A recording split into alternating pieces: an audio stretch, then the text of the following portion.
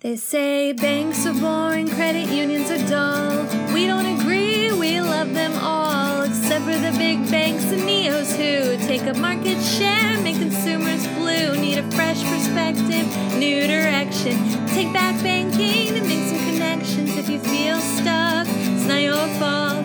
Here's an idea, try thinking outside the vaults. If you had to pick one type of guard to keep at your home 24/7, would you rather have a mall cop or a plainclothes air marshal? They're both security personnel who have one job: to protect your family and your possessions from thieves. The mall cop has a uniform with a utility belt and a badge, a guy who looks like his job is security. The air marshal appears to be another person who lives in the house, no different from a visiting relative. On the surface, anyway. Hi, I'm your host, Zach Garver, and you're listening to Thinking Outside the Vault, a podcast for community banks and credit unions. Back to security guards. I would pick the air marshal every time. It comes down to this. The purpose of a mall cop is to make would-be criminals or troublemakers think twice before they act. They're a threat deterrent, much the same as a security camera. The purpose of an air marshal is to have a serious operator on board if something goes horribly wrong. They actually mitigate the threats that pop up, but otherwise they're invisible, which helps keep passengers at ease. Both have a legitimate role to play in the security landscape, but there's no question about who provides the better security experience. A similar dynamic happens in the cybersecurity world, especially for financial institutions who are entrusted to protect consumer financial information and assets. So, we invited Kasasa's Chief Information Security Officer, Hung Lee, to sit down and talk about cybersecurity threats and best practices. I think you may be surprised by what he has to say. And today, we're also joined by Andrew Swinney, a Senior Associate Product Manager with Kasasa. I think you're really going to dig this conversation.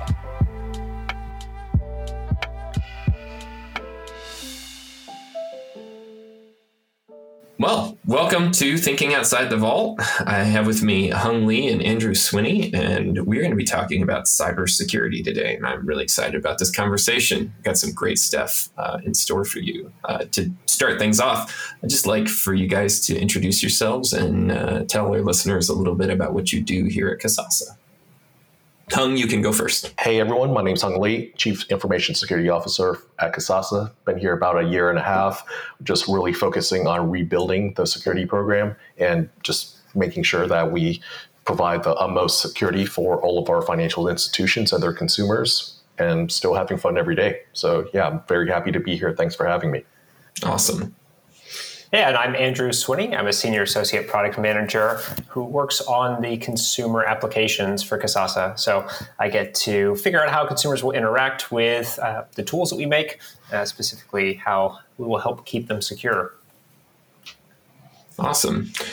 So I think what we'll jump into today is just how cybersecurity threats are shifting in the age of coronavirus, right? Like, we can't get away from this giant global pandemic change. How are, malicious actors changing their approach right now?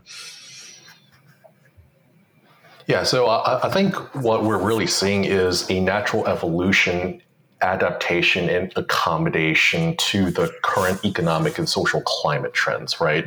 And so what I'm seeing, as well as several of my industry peers that I've talked to in this particular area, what we're seeing is really an exploitation of the human psyche. And what do I mean by that? So courtesy of COVID-19 and all the other things that are happening in the world today, I would argue that people are essentially operating in a degraded mental state, right? Just due to stress and the proverbial new norm.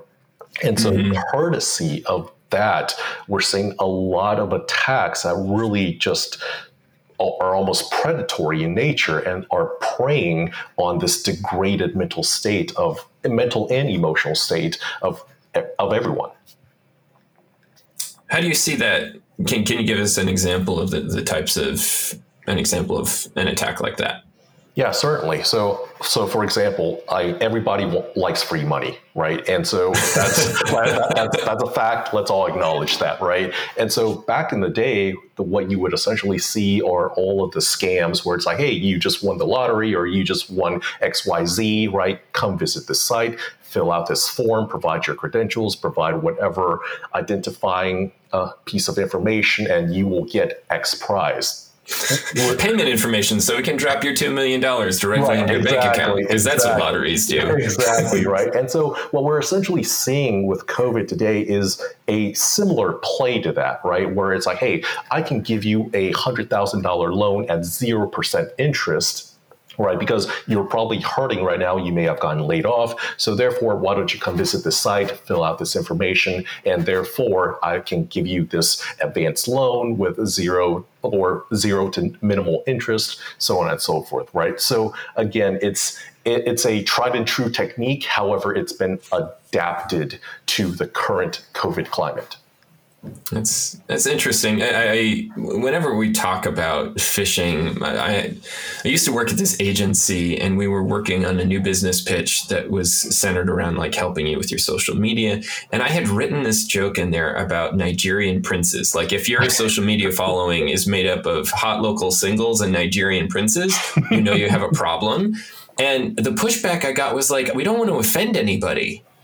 And I thought, wait, are you serious? I don't even think there is such a thing as a Nigerian prince. Like, this should be obviously a joke. Why am I explaining this to you? But I think that's, that there's something psychological that plays into that, where it's like, obviously it works on enough people for them to, put that out there. And it can seem silly, but obviously, like, they wouldn't keep doing it if it didn't work. Right, absolutely. I mean, from an attacker's perspective, they operate in terms of ROI models like you would not believe, right? Everything is a numbers game to them.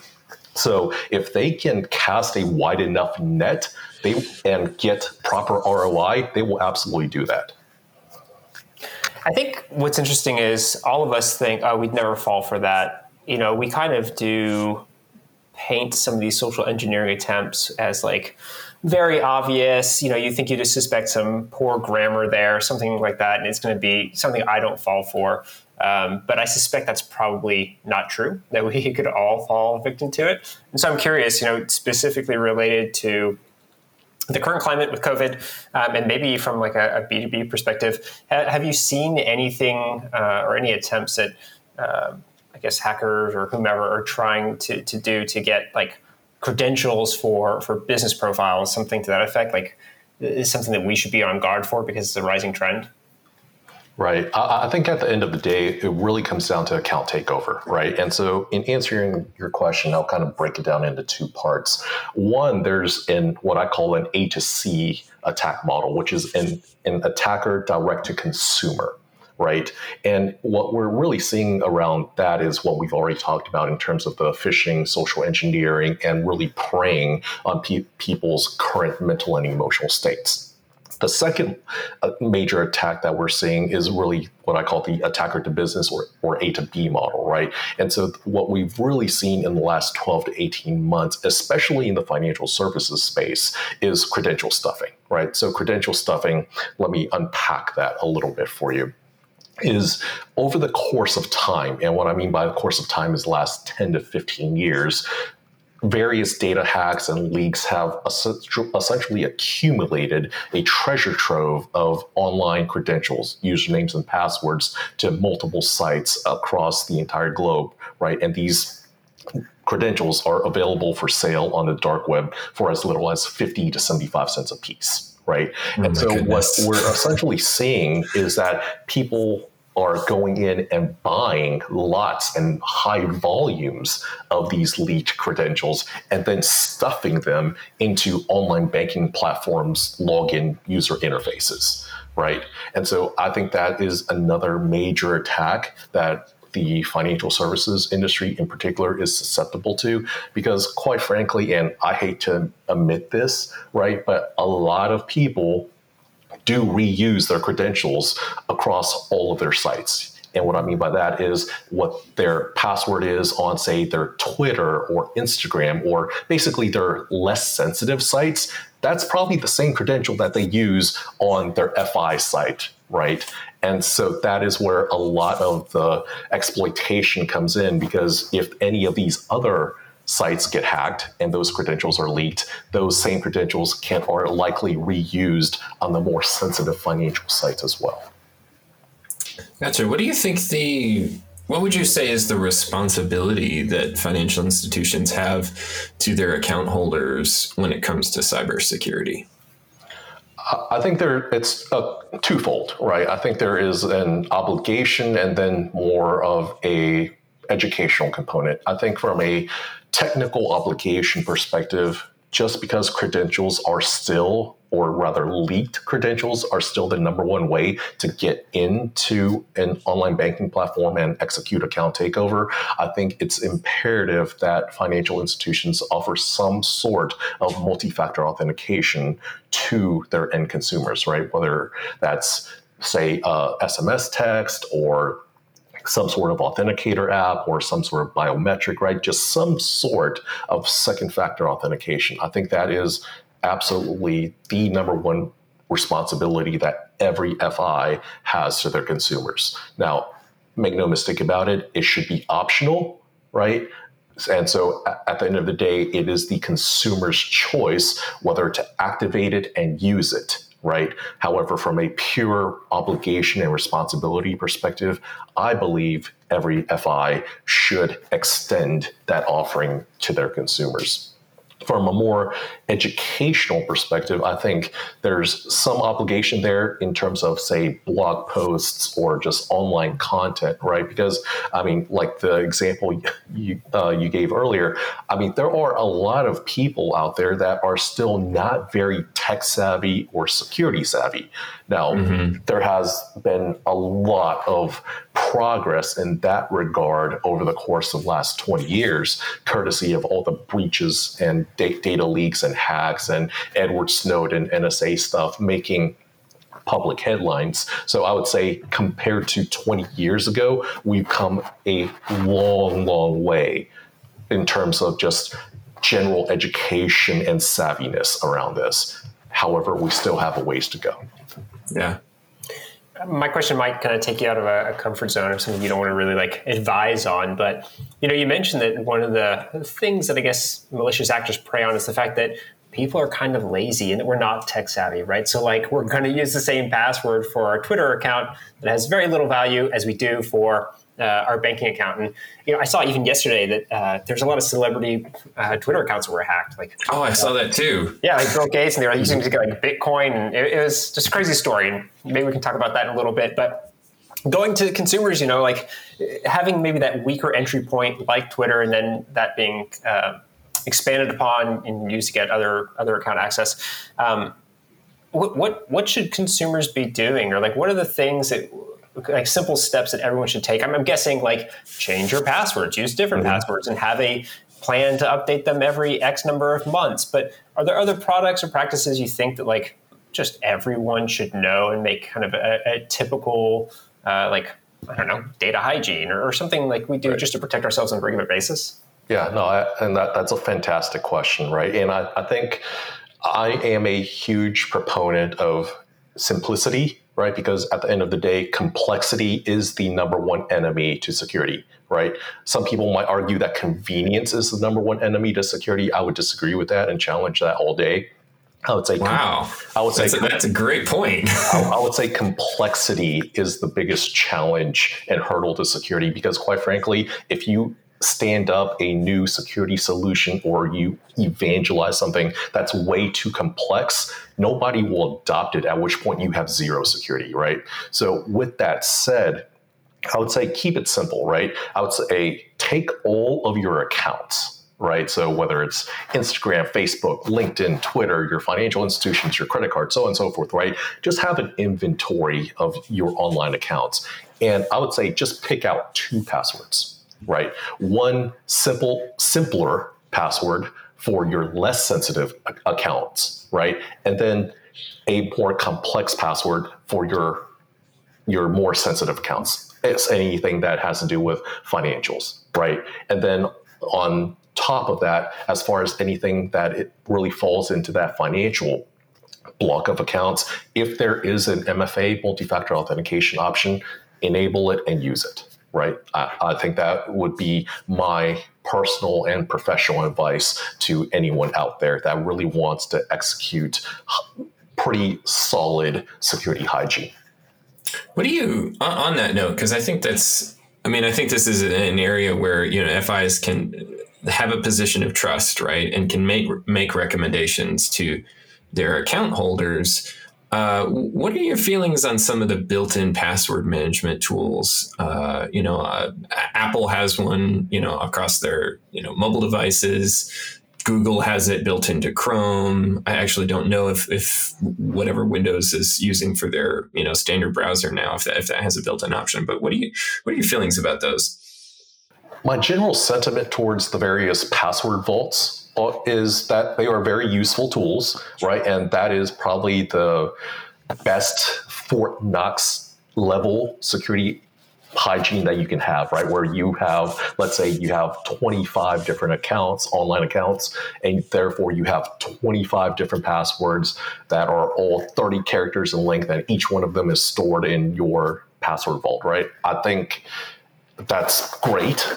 However, at the same time, I also think that's very, very complex and therefore makes it hard for people to actually adopt, right? So what I would actually be in bigger favor of is something along the lines of, say, a biometric authentication method where, for example, if you're logging into your financial institution's mobile app, right, if you can leverage, say, the fingerprint scanner on your mobile device in order to log into that mobile app, I think that is a fantastic way to really strike that equilibrium point and that balance point between convenience and security, at which point that really leads into what I consider the holy grail of security, which is transparency, right? Where it's there, you feel secure, however, you're not feeling the pain and agony of super rigid security.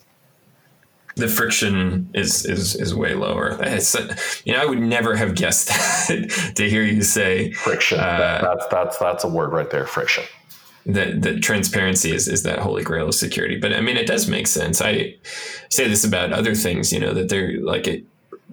If it's working really well, you have no idea it's there at all. Right. Be that like civil engineering, right? Or in my case, working with a lot of designers, like typography, people don't even realize how, a typeface, it affects your experience of something. But it's interesting to think about that with security, because I definitely admit to falling into the trap of like, I need complexity and I need to create layers. Like that's how I've got to, that's how I'm going to do this. But then, I've added my own friction and my own frustration to whatever that experience is. And my wife is on the other side. She's like, just make it simple. Please just don't ask me to like have a crazy password I have to remember, because I'm just not going to do it.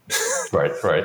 And just I'm going to insert an example from more the physical security realm into the conversation, right? So Disney World, Disneyland, I'm sure many listeners to this podcast have attended one of those or visited one of those venues in their lifetime, right?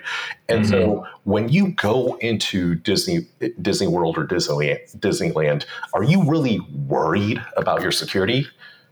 Probably not, right? You probably feel relatively secure, because if you didn't, you probably wouldn't take your kids there with you, right? Right.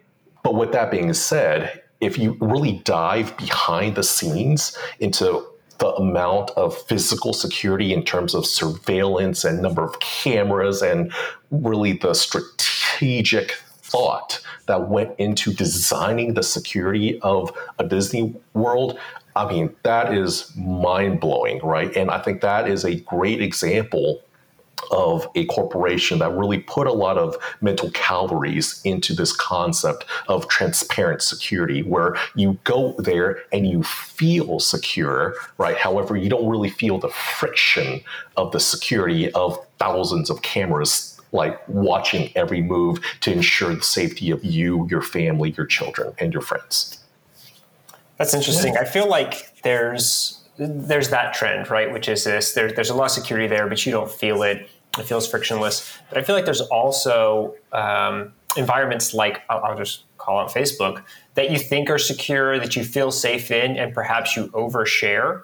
And that is actually the vulnerability. So there's like this idea, there's these platforms that feel frictionless and they're actually really, really secure, and other ones that people assume are private and secure. And so they maybe talk or divulge things that aren't, and they can kind of become victim to. And I think that when we think about security, we often imagine some coder, and they're typing all this stuff and it's really high tech. But hey, don't forget hoodie. You have to remember the hoodie. Exactly. There's 12 monitors. They're all green. Like the Matrix.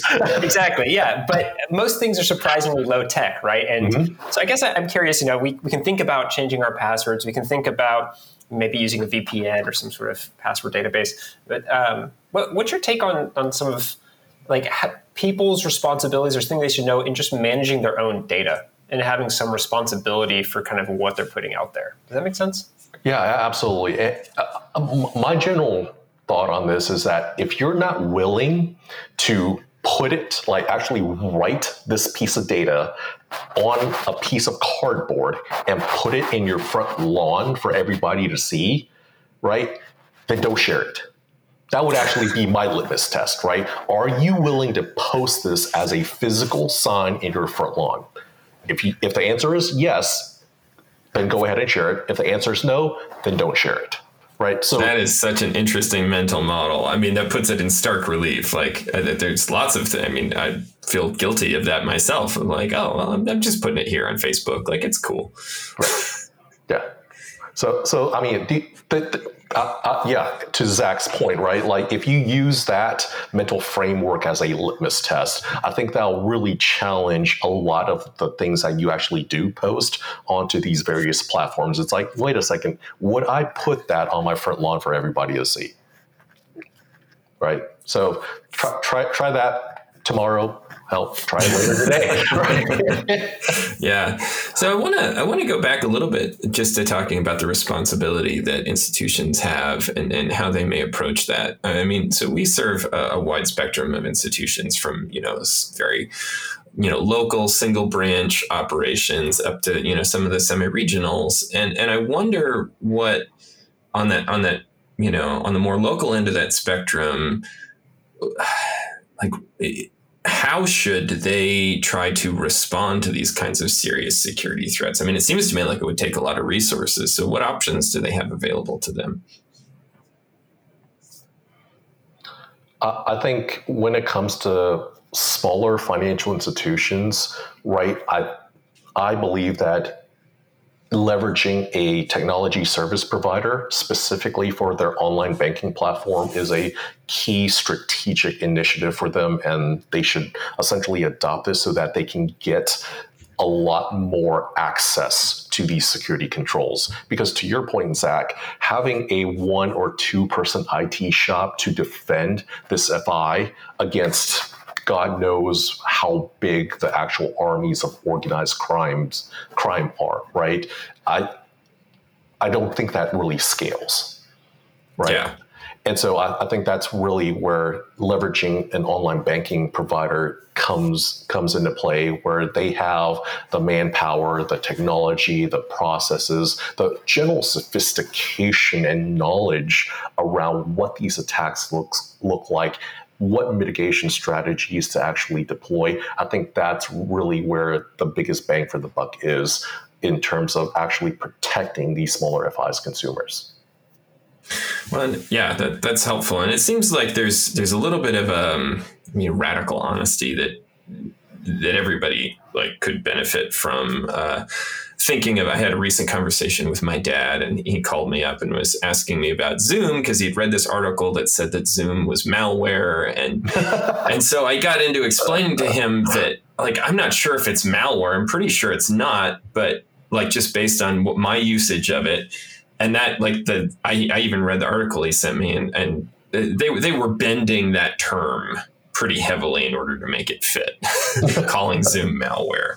But my point to him was like, hey, I mean, a couple weeks ago, this was back, maybe a month or so into the pandemic. I was like, not that long ago, they were just rolling along with their however many million users, and it was working. Everything they were doing was working. They probably had stuff they were trying to fix, but there was not that sense of urgency. And then overnight, their user base exploded, and the level of scrutiny and the number of people like even trying to look for ways to sort of break their system just ballooned.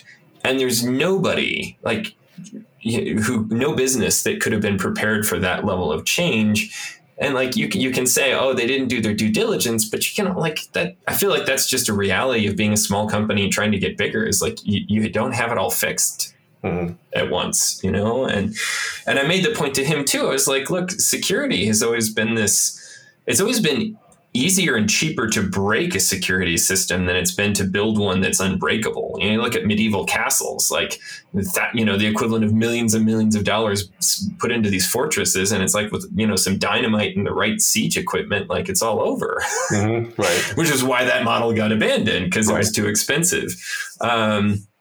And essentially it's like, he was like, well, I think I'm just going to wait until, there's a more secure option out there. And I was like, Dad, if you wait for the perfect security, app with the perfect security, like it's never coming. It just isn't. Right. Because of that dynamic. Right. And quite frankly, I think what we really saw with the entire Zoom situation is a classic security principle of following the money, right? And that's essentially ties back to what I said earlier in this conversation about how attackers, they really do put a lot of mental calories into their overall attack strategy as well as their ROI models, right? I know it sounds absolutely insane that I'm using the term ROI with attackers, but this is business for them, right? Yeah. Right. Like this is like these organized crime syndicates, they have CEOs, CFOs, and whatnot, right? And I'm not joking with you about that, right?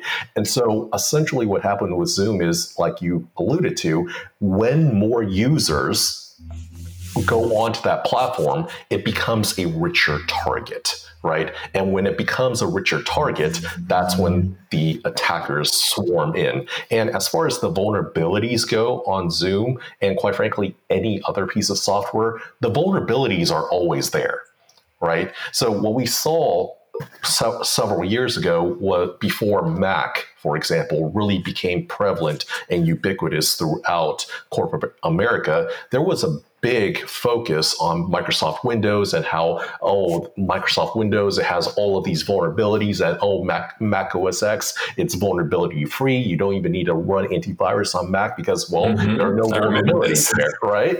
Well, that was the myth that got created because, quite frankly, what attackers were doing were they were following the money and really going after the target-rich endpoints of Microsoft Windows. Fast forward about 10 years, and suddenly we're not looking at, like, say, a 90-10 split or 80-20 split between Mac and Windows in corporate America anymore. We're looking at more like a 50-50 split, right? And suddenly, wait a second, why is Mac suddenly having all of these vulnerabilities? Well, no, the vulnerabilities were always there. The attackers just weren't putting in their due diligence to discover them and exploit them, right? so that's a very intricate way of thinking about where the risk is, right? Just go wherever the users are, and that is going to be your next target in terms of a overall risk model. It sounds like, even Zach, your analogy of like the castle seems like kind of we've always been on the defense against these attackers, and that you kind of wait for them to find something to exploit, and then you respond and try to shore up your walls to protect against it. I guess I'm curious, like what has your attention right now? I'm not asking you to give attackers ideas, but what is something that you think is maybe under discussed or you're paying a lot of attention to as a trend of tomorrow? You're paying the podcast a huge compliment. It would make me so happy if hackers were listening to our podcast.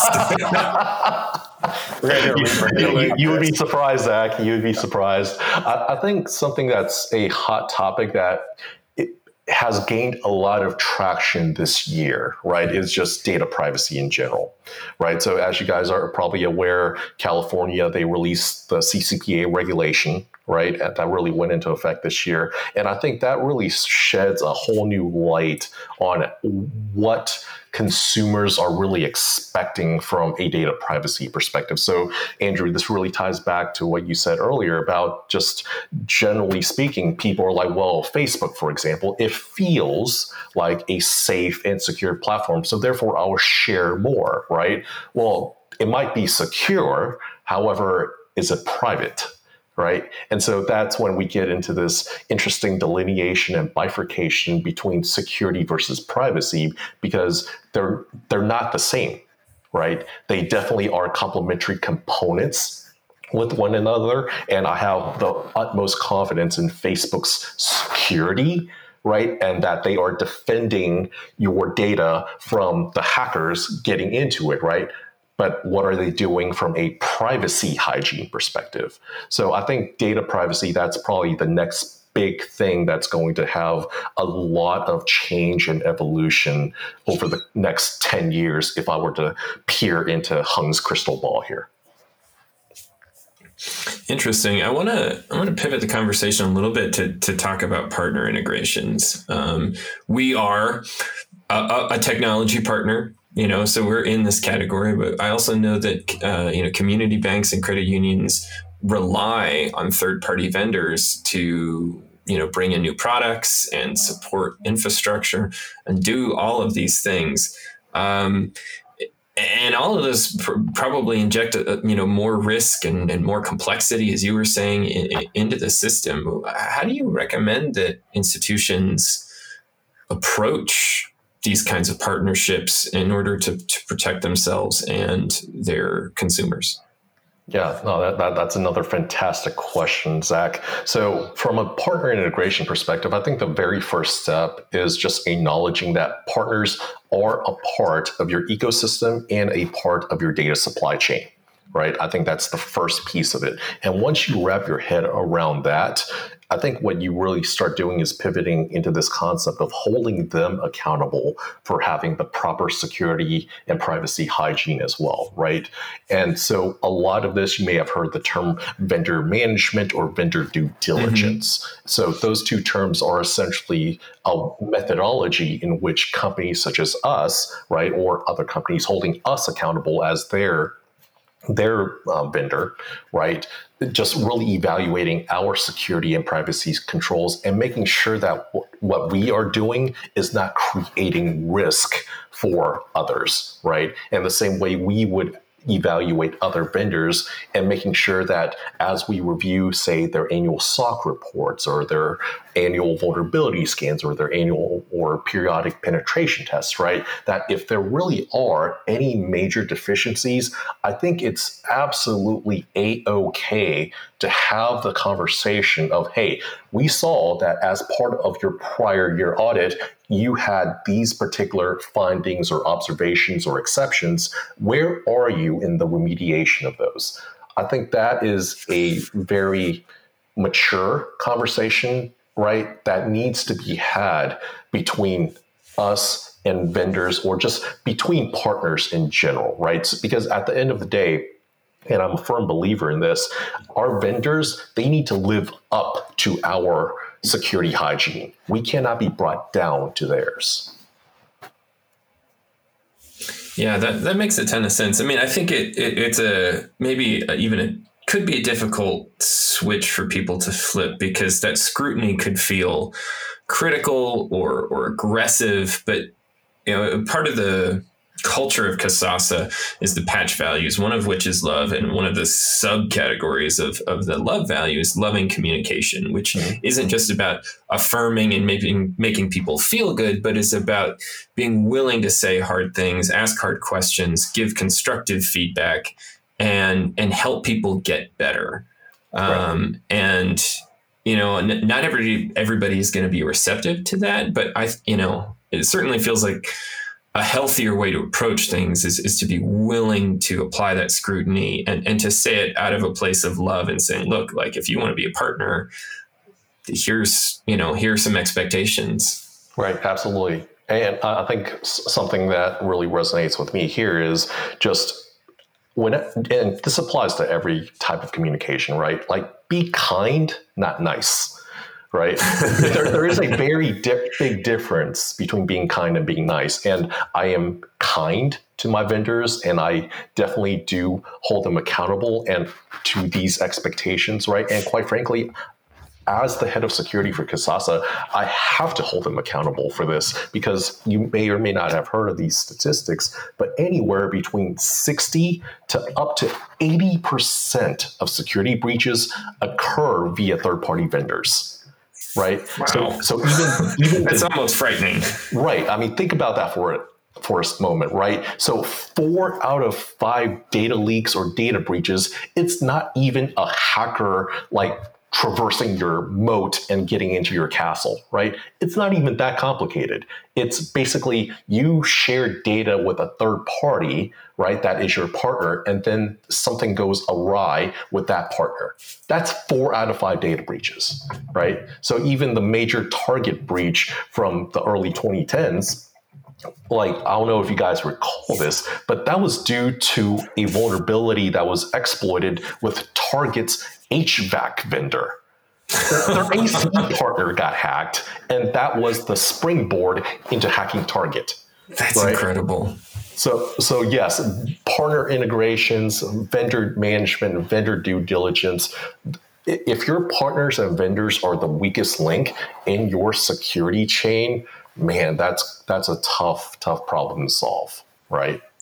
Sounds like it puts the need for having someone in your organization who, handles vendor management from a more focused standpoint and is able to put the time behind the scrutiny. Like, it sounds like most people are probably behind the curve on that, and the need is only going to get greater. Absolutely. I absolutely agree with that. Just because, again, and this really has to do with the new way of the world, right? And what I mean by the new way of the world is this hyperconnectivity between SaaS applications, consumers, businesses, data sharing, right? I mean, we're not operating in islands anymore, right? Mm-hmm. Everybody is sharing stuff with everybody, right? And so there's a lot, courtesy of this hyperconnectivity, it really makes this entire vendor management and vendor due diligence play even more critical, just because of this interdependence, which is another Kasasa patch value, right? This giant interdependence between us and our vendors and their vendors, right? Because they may share this data even further downstream. You're talking about sort of the new way of the world and the connectivity. I know that speed obviously is another kind of trend that is just driving the future. And from a product perspective, one of the things that I see facilitating that is the movement to the cloud. But I know that there's like a lot of concern, a lot of myths about that. So I guess it's a huge topic, but trying to tackle it lightly, like what is are there genuine concerns about moving some of your services to the cloud, and what's valid there and what's not valid? Yeah. So first and foremost, I think it is absolutely imperative that we acknowledge this concern from financial institutions, right? Because when it comes to just being risk averse, I think that is definitely a very real sentiment that our own financial institutions have articulated to us. So acknowledgement of that is first and foremost. Secondly, just based on what I myself have experienced chatting with our various financial institutions, this is a highly divisive topic, right? I have had conversations with certain FI execs that have said, hey, we're okay going to the cloud. However, let's have the conversation around what security controls you have in place to mitigate the risk of this data leaving our possession and going to someplace else. right? That's one conversation that I am happy to have all day, right? On the other hand, there are other financial institutions that, quite frankly, for them, this is the classic fear of the unknown, right? They have never had any of their data in the cloud. They have never actually touched the cloud before. So this is just one big nebulous blob for them, right? And so I think, again, acknowledging that the fear is real is absolutely point number one. And number two, in terms of that second camp of thought, where it's like, hey, I don't really know what this is, so therefore I don't want to do it. I think reassuring the financial institutions that we're on this journey together with them goes a long way, right? And really convincing them and earning their trust, right? First and foremost, because at the end of the day, we're all human beings, and the very fabric that weaves human beings together is trust, right? So A, earn their trust, and B, once you earn their trust, just letting them know that we will treat their data as seriously and secure it as carefully as if it was our own data, right? So I think those are kind of the two key pieces of that equation. I'm not sure if you would agree with this, but for me, some of it feels like kind of an inevitability. It seems like eventually, you're going to have that conversation anyway. You're going to have a strategy around it. It's not really something that if you're going to continue to do business in today's age that you don't have to address. Is that fair, or do you think I'm kind of oversimplifying it? I think there are a couple ways to look at that, right? So there will always be certain corporations that elect to have a physical data center, right? Or what is more commonly known as a private cloud, right? So, and it all really comes down to the risk appetite of that particular organization, right? So if their board of directors or their senior executive team, they are just highly risk averse, then yeah, they will always have a physical data center that they can walk into, that will have their own cage of servers, right? And I think there will always be a place for that, right? But to your point, I think the flip side is that we are absolutely seeing higher and higher public cloud adoption, whether it's AWS, Microsoft Azure, or Google Cloud Platform. And I think a lot of that is attributed to the fact that these three major players in the public cloud space are really stepping up and making their security controls better, right? And really giving corporations such as Kasasa the tools to be successful in those environments as well. So I would say I see both sides of that particular coin. So this is something that I often bring up in the podcast is just thinking about it from the standpoint of, you know what, I think my team can do it. We're going to make this all happen in-house, and what all goes into that. And it seems actually a little bit different in this case, because usually, maybe we're talking about bringing out a new loans product or developing new products in-house is typically a very hard task to take on with an internal team. Marketing kind of a lot of FIs have marketing teams, but varying levels of sophistication. It seems like, just from what I'm hearing you say, like most institutions who are a little further back in the tech adoption curve probably have an on-site server. So they're already sort of doing this on their own. But if they're going to move forward and adopt new technologies and reach new consumers with the kinds of convenience that consumers are asking for, is it feasible for them to do that on their own? I think it's feasible, but extremely difficult, right? So this kind of ties back to what I mentioned earlier in the conversation about smaller vendors and really leveraging technology service providers, right? Because if you're for example, a 50-person FI and you're trying to run an online banking platform on your own, that is a tough ask for that 1 or 2 person IT team, right? Who then has to double down as their security team as well. And you're putting one or two people against a 10,000 person army of attackers, right? I mean, that with an infinite army of virtual machines, right? Exactly, right. And so at the end of the day, anything is feasible. It's just really, for me, when it comes to the entire cloud conversation, it's finding that balance point between innovation, security, and risk, right? Because whenever you move faster or you adopt new things, there are going to be disruptions, and disruptions always cause new risk, right? At which point that risk needs to get contained or mitigated via security controls, right? And so I think that is kind of my three-legged stool for this entire cloud conversation is how can FIs embrace that innovation, adopt new risk while implementing new security controls to mitigate and contain that risk. Yeah, that's really good. I think it sounds like we could probably have a much deeper conversation about the cloud and what it means for institutions. I think we'll probably have to have you back on the podcast to dive into it. Maybe we'll devote a whole episode at least to that. I wonder. I'm trying to work on this question, Andrew. If you've got something else teed up, go for it.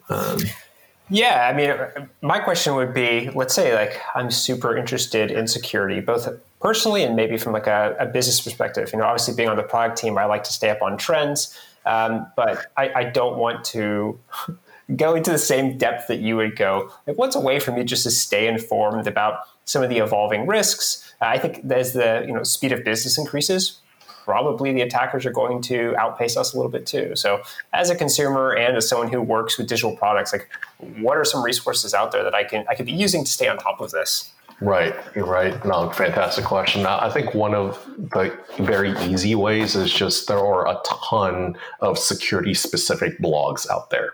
Right. And so one of the ones that I really like, it's actually by an antivirus vendor called Sophos. And the name of the blog is Naked Security. So if you go to nakedsecurity.sophos.com, I've been following this blog for God knows I've lost track. Right. But they also do a podcast as well. And so I'm on their page right now, and they even have a posting already about the giant SIG-RED vulnerability that just got published by Microsoft 2 days ago, right? And so if you really want to stay up to date, like this is actually my personal blog that I follow religiously.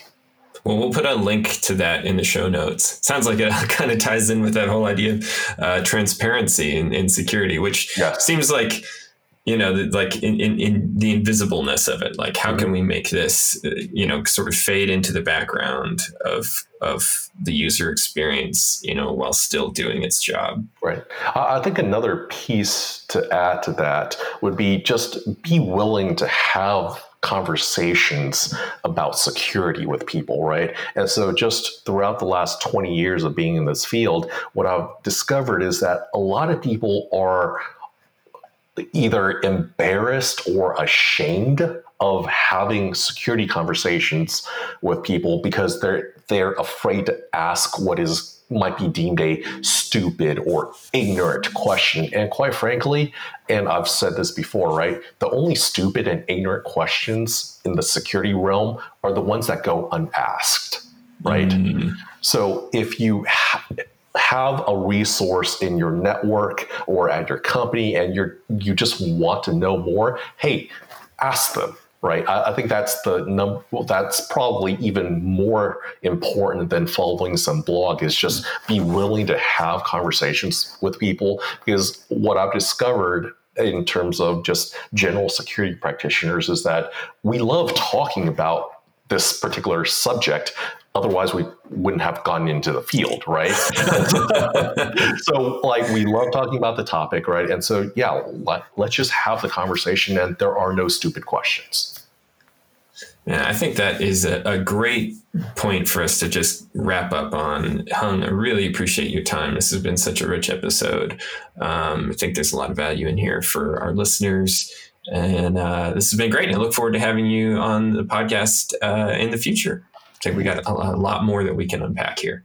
Looking forward to it. There are two ways to think about transparency. One is highly visible or obvious, and the other is all but invisible. The goal for any community financial institution should be to create systems that are both highly secure and non-intrusive to the user experience. This is way harder than I'm making it sound, which is why Hung referred to it as the Holy Grail. And like the quest for the Holy Grail, it's a journey that you embark on, continually seeking improvement. Let me encourage you, the best time to start this journey is today. Your account holders will thank you for being proactive about protecting their most valuable information. Thanks again for listening to Thinking Outside the Vault, a podcast produced and distributed by Kasasa. Our theme music was written by Victoria Kerr, who also serves as our production assistant. If you enjoyed this episode, please consider subscribing to our podcast in Apple Podcasts, Google Play, or Stitcher, and leaving a review. It helps other listeners to discover us. You can also send your comments and feedback to social@kasasa.com.